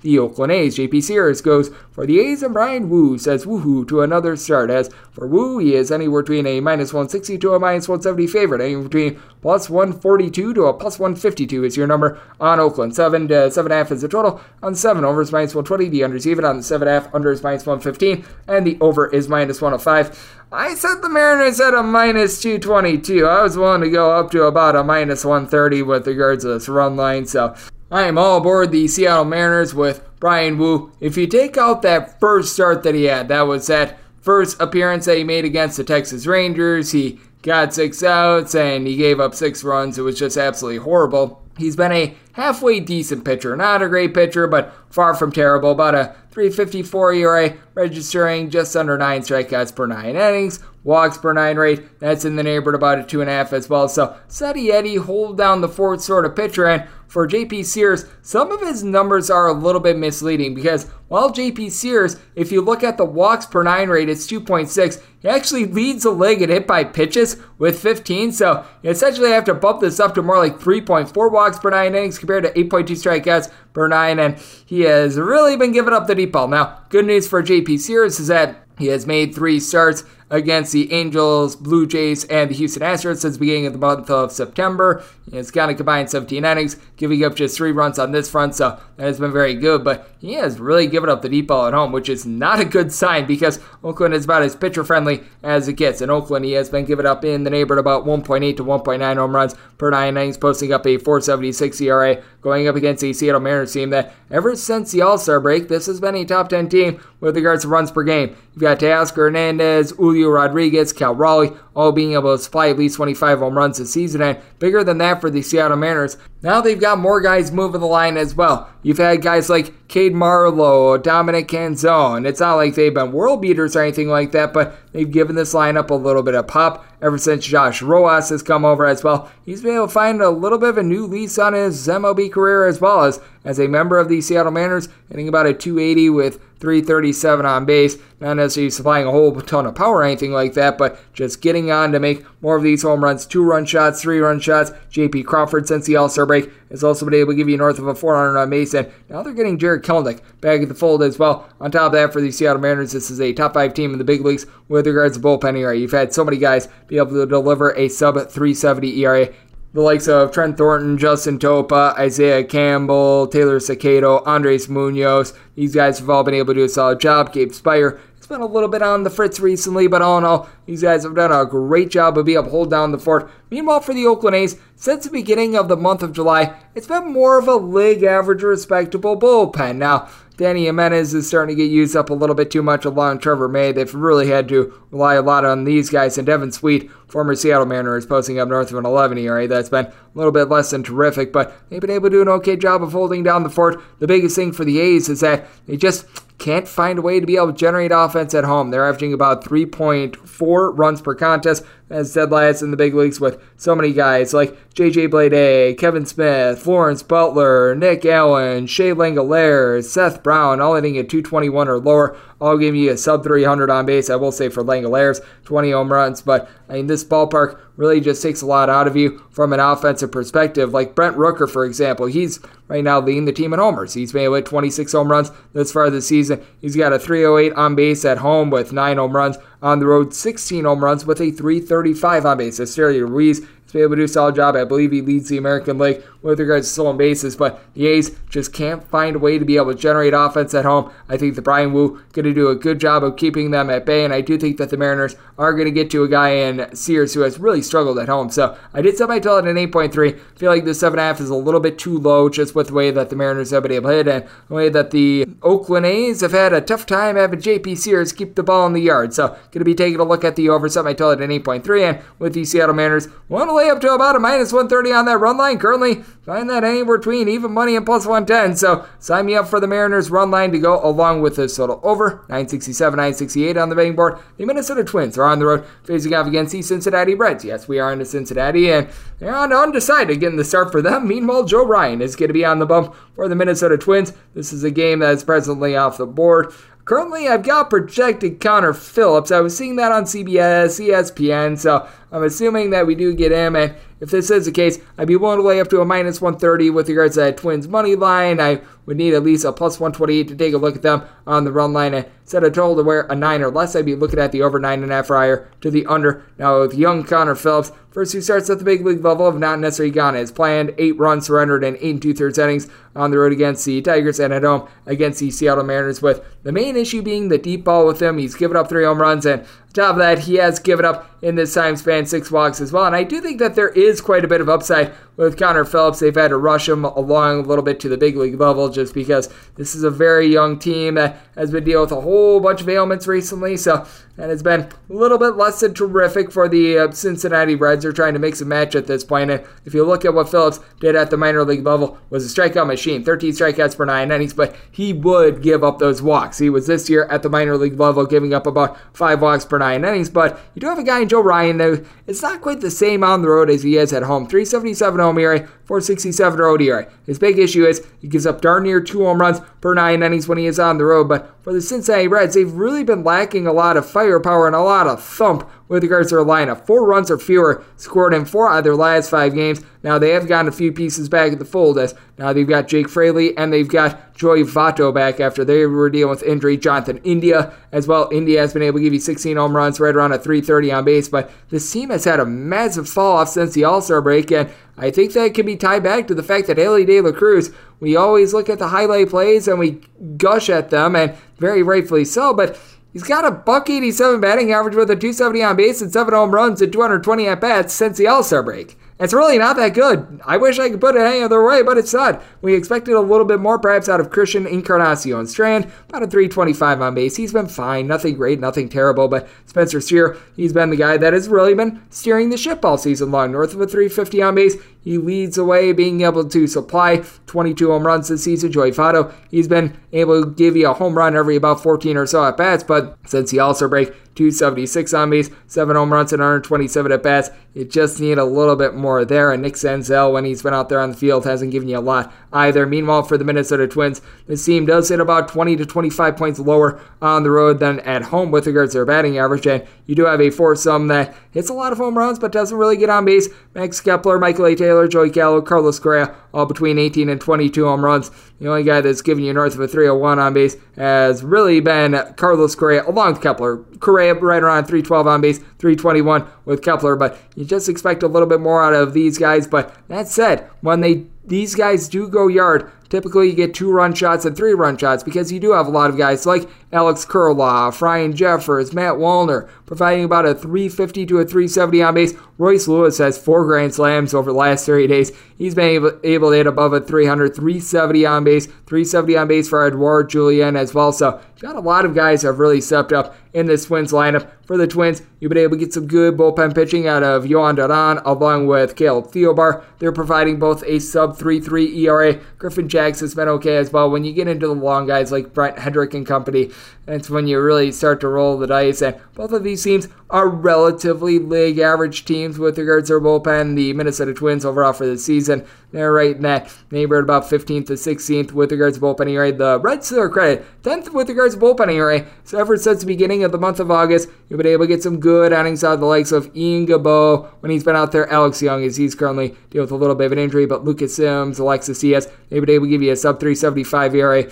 Too bad TJ Antone, it looks like, is back out of the fold for the team as well. But all in all, the Reds have been able to do a solid job there. So I do think that this is going to be a little bit more of a bottled up total than what you'd expect. Cincinnati, typically a launching pad for offense, but we've been seeing a lot of unders recently. So willing to lay up to a -130 with the Twins, plus 132 or higher. Looking at the Reds, and then 9 or less, looking at the over 9.5 or higher to the under 969, 970 on the betting board. The Washington Nationals play host the Chicago White Sox as Mike Clevinger goes for the Southsiders, and Yohan Adon is on the bump for Washington. Washington, a very slight underdog, anywhere between plus 102 to plus 108. Meanwhile, between -112 to -122, your number on the White Sox. 9.5 is the total, under is -120, the over is even. If you're looking at the run line in the spot, you're able to lay a run and a half and get about a plus 130 to a plus 135 on the White Sox, and that does not appeal to me. At a plus 106 or higher, I was willing to take a look at the Nationals. I'm seeing a plus 108 out there, so that's where we're looking right now. With Yohan Adon,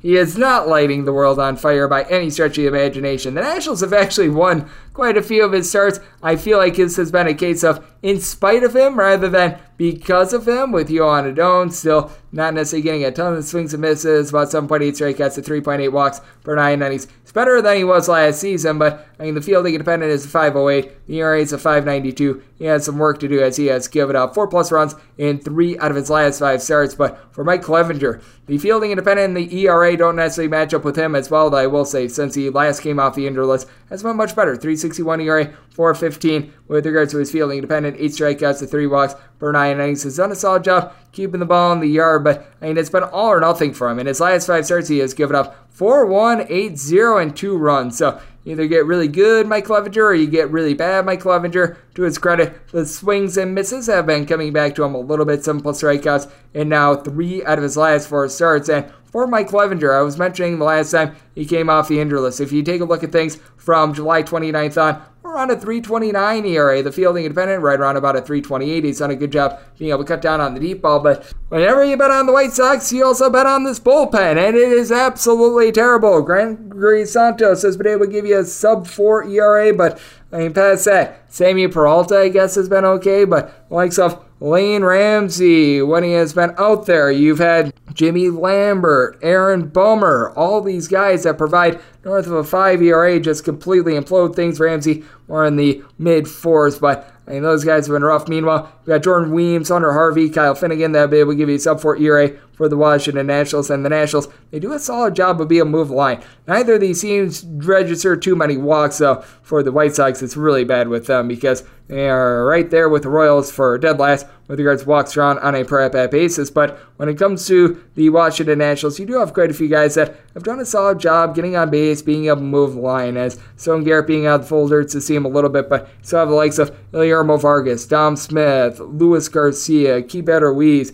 We've all been able to about a 250 to 260. CJ Abrams down just below that at right around about a 245. You don't get a lot of on base from a lot of these guys, but with Keibert Ruiz, 17 home runs this season. Lane Thomas has been your main masher, 25 home runs, about a 320 on base, and then you got Joey Meneses sitting about a 280 as well. The Nationals really don't have big righty and lefty splits as well, and then for the Chicago White Sox, you only have one guy on the roster that has been able to give you north of a 320 on base. That'd be Andrew Benintendi, as he, Andrew Vaughn, Luis Robert, Eloy Jimenez, only between about a 258 to 270. And for Robert, he's been able to supply 35 home runs. Vaughn is up to 20 home runs as well, but you got a bottom of the fold that is much more deplorable than that of the Washington Nationals. You got the likes of Oscar Colas, Gavin Sheets, Lennon Sosa, when he's been out there, Trace Thompson. You've had someone like a Corey Lee, all these guys hitting below a 220, not a lot of on base, and for Corey Lee, sitting at 0.65. Like, that just should not be possible. Now, with the Nationals, not like this team is world beaters or anything like that, but I do think that Clevenger going to be cooling down just a little bit here. Neither of these lineups are great. Neither of these pitchers are great. I set my total at a 9.3. At the 9.5 that we're seeing right now, going to be taking a look at the under. Personally, I would rather have a 9 over, and we're starting to see some of those pops, so it'll depend upon what we get in the AM. If we can get a 9, I'd rather have that over rather than a 9.5 under, but at the current 9.5 number, we'll be looking at the under. Now with the Nationals, we'll take plus 106 or higher with them, and wrap things up with 971, 972 on the betting board. It is the LA Dodgers and the playoffs to the Detroit Tigers. It is to be determined on the bump for the Tigers, and it is to be determined who is on the bump for the LA Dodgers. So this game is off the board. Right now we are seeing Eduardo Rodriguez going on ESPN for the Tigers. Meanwhile, Lance Lynn is on the bump for the Dodgers. I know that CBS has this lined up with Rodriguez going on Tuesday. Personally, I think that the difference between Eduardo Rodriguez along with like a bullpen piece, what have you, of the Tigers is probably at least 60 cents. Like right now I've got Lance Lynn versus Alex Faedo dialed up, and with the Dodgers and Lynn versus Faedo, I'd be willing to lay up to about a minus 145 on the run line with the Dodgers, set them at a minus 262 on the money line. If this were Eduardo Rodriguez, I would have to shrink that by at least 60 cents, if not perhaps a little bit more, and I do think that Lance Lynn is going to give up some runs in this circumstance. For Lance Lynn, he had a couple nice starts when he came over to the LA Dodgers, but he has not been able to rectify the one big thing that has been ailing him all season long, the deep ball. Because with Lance Lynn, regardless of if he's been with the White Sox or the Dodgers, he's gotten strikeouts this year. Overall for the season, 9.5 strikeouts to 3 walks per 9 innings. Overall for the season, 2.2 home runs surrendered per 9 innings. And with the Dodgers, he's up to 2.5 home runs allowed per 9 innings. Now, if you get Faedo, he has certainly been giving up a lot of hard contact of his own. He's been able to subsidize the walks, and for Eduardo Rodriguez, he's been halfway decent. But you have to go up against this Dodgers lineup that, here's a news flash, they've been pretty darn solid thus far this season. They just went to Seattle and they scored 6+ runs in every single one of those games. And for the LA Dodgers, they have scored at least 6 runs in all but one out of their last, I believe now, 9 games. I mean, it's just absolutely ridiculous what this offense is doing. You've got Mookie Betts along with Max Muncy, a combined 74 home runs this season. Now, Muncy doesn't hit for the world's greatest average, but still gives you about a 332 on base. For Mookie Betts, since the beginning of the month of August, his on base percentage is darn near 500. You've had JD Martinez be a little bit in and out of the fold, but he still provided 26 home runs along with Freddie Freeman. With Freeman, 335 average, 413 on base. This is a Dodgers team that they light up righties, they light up lefties. You just have no running from this team whatsoever. And for the LA Dodgers, you just have so much depth as well with someone like James Outman, who's starting to give you 20-plus home runs this season. And for the Dodgers as well, they've got the number one bullpen in the big leagues since the beginning of the month of July with regards to ERA. As a matter of fact, they're about a half a point clear of every other team with regards to bullpen ERA in that time span, as got a big three in Caleb Ferguson, Evan Phillips, Super Starter Gradwell, all giving you a sub-280 ERA. Ryan Brazier, since he came over from the Red Sox, a sub-2 ERA. They're starting to get Shelby Miller back in the fold. And for the Tigers, it's been a respectable bullpen that has been average to below average this year. Tyler Holton, Jason Foley, they've both been able to give you a sub-375 ERA. Alex Lang has been looking a little bit better as well. And you do have Spencer Torkelson starting to light it up, 28 home runs. You like to see that. You've also been able to have Kerry Carpenter supply about a 350 on base. He's up to 20 home runs, but you just were expecting to be able to have Riley Green out there. He's been injured all season long. When he's been out there, giving you about a 350 on base, but that's been rough. And then you have the guys at the bottom of the fold, like Akil Baddoo, Zach Short, Tyler Nevin, Parker Meadows, Carson Kelly, newly picked up. You're able to throw in there Jake Rogers, all these guys hitting at 225 or lower with a 310 on base or lower. Rogers has given you a few home runs, but all in all, it's been a little bit of a rough state of affairs.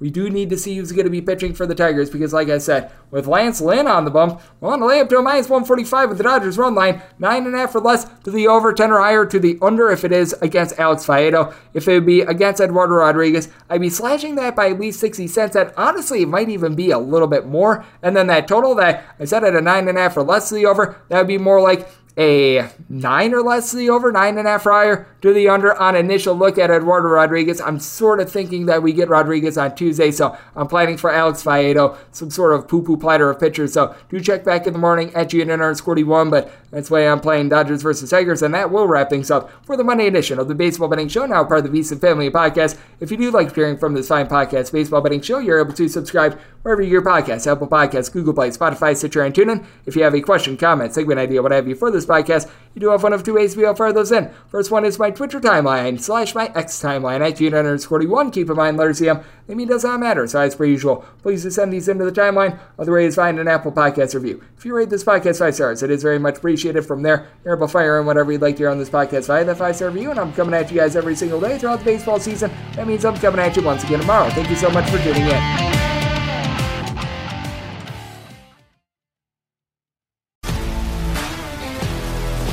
If you love sports and true crime, then there's a new podcast from executive producer Dan Patrick and hosted by me, Jay Harris, that you won't want to miss. Playing Dirty: Sports Scandals. Each week, I'm squeezing the juiciest details from some of the biggest sports scandals ever. I'm talking Marcus Dixon, Olympic gymnastics, Cain Velasquez, salacious Super Bowl-level scandals. Join me on the dark side of sports by listening to Playing Dirty: Sports Scandals on the iHeartRadio app, Apple Podcasts, or wherever you get your podcasts. What's up, everybody? This is Stephen A. Smith, host of the Stephen A. Smith Show podcast. Tune in every Monday, Wednesday, and Friday at the very least as I bring you all new episodes that feature the biggest headlines in the world of sports, pop culture, business, and I answer your phone calls and respond to your tweets. You'll hear my unfiltered opinions and straight-shooter interviews with top celebrities and game changers. All of that and more. So listen to the Stephen A. Smith Show podcast on the iHeartRadio app, Apple Podcasts, or wherever you get your podcast. I'm Hannah Storm, and my new podcast, NBA DNA with Hannah Storm, chronicles my 6 decades in professional basketball. From growing up in the sport to becoming one of sports TV's first female broadcasters. Join me as I dig deep into the game's history, unearth some wild stories, and talk to my friends from the world of basketball, from Dr. J to Charles Barkley. It's been a wild ride, and now I get to take you with me. Listen to NBA DNA with Hannah Storm on the iHeartRadio app, Apple Podcasts, or wherever you get your podcasts.